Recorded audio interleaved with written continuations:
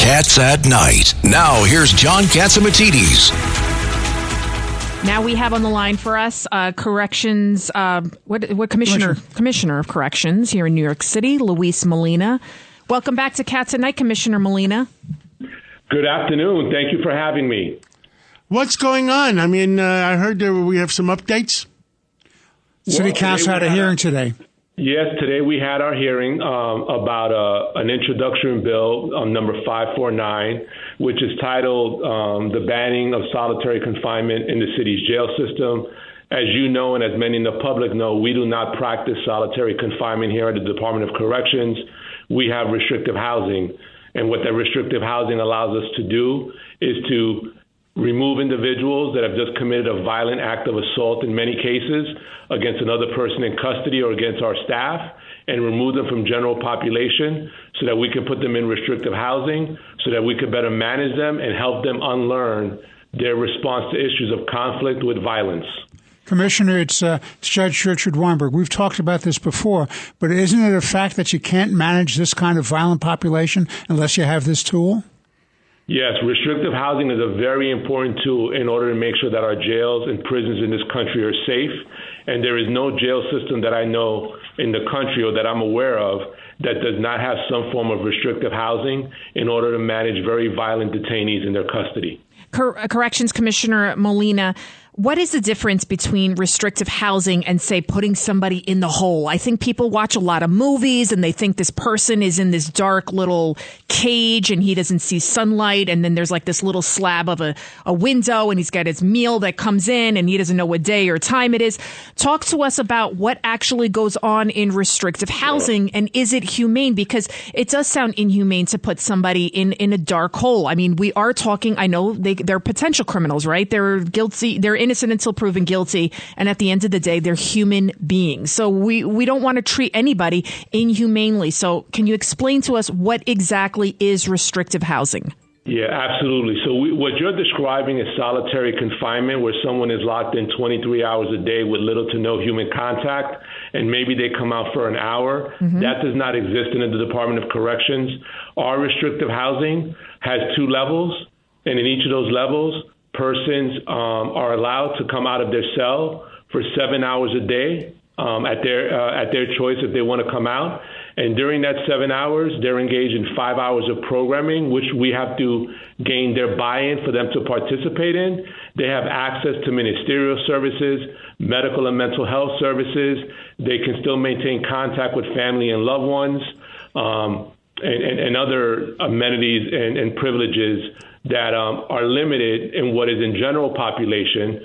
But the key thing is that we're removing someone who has just committed a very violent act, and we're putting them in restrictive housing, but managing them in a very humane way so that we can discontinue their responding to issues of conflict with physical violence. Well, do you think that's enough to deter them? But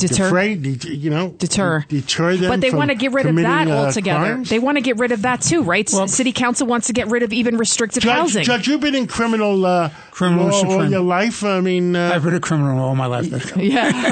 Tell us, what do you think? The short answer is it's another example of the City Council imposing rules and laws where they do not understand the impact in real life. Are they stupid, or what is the problem? They're ideological. They're driven by ideology, and they do not talk to the experts like the commissioner and the people in law enforcement. They simply do not understand, and they choose to disregard the facts. And this is very dangerous. Commissioner Molina, what do they think that you should do instead if a person attacks a guard or does something egregious? Do they just want to have a talk with him? I mean, give him a little tap on the wrist or something? I mean, what do they expect, to be done to people to give them some sort of punitive treatment, some kind of repercussions for their actions? Sure. So the bill, as it's currently drafted, would actually prevent us from removing an individual beyond about 4 hours after they've committed a violent act. And after that 4 hours, they would want the person to go through a hearing process to determine if they should be put in any type of restrictive housing. Now, currently we do that now, But what we're able to do is we're able to put individuals in what I would describe as pre-hearing detention, and within about 5 days they have a hearing to determine their guilt of innocence regarding the violent assault that they participated in against another person in custody or a staff member. So that happens, but that can't happen immediately under their bill. In addition to that, they would like those that are in this designated restrictive housing to have up to 14 hours of out-of-cell time. And 14 hours of out-of-cell time is currently what we give our general population detainees that are corresponding and complying with the rules that govern the management of facilities. There would literally be no differences in restrictive housing and general population. And because they don't want us to use any other type of disciplinary sanctions, if they don't want to comply and only use positive incentives, we would actually have to provide amenities and privileges within restrictive housing that are even greater than what's provided in general population. So then what's the point? You're incentivizing Commissioner Luis Molina, thank you very much for your input. Let me tell you something. The city council needs mentoring on their own. And did you say mentoring or mental help? Well, they need something. Thank you so much for coming on, and let's hope that common sense prevails and keep fighting for what's right, Commissioner. Thank you so much for having me. Thank you. It's Cats at Night on the Red Apple Podcast Network.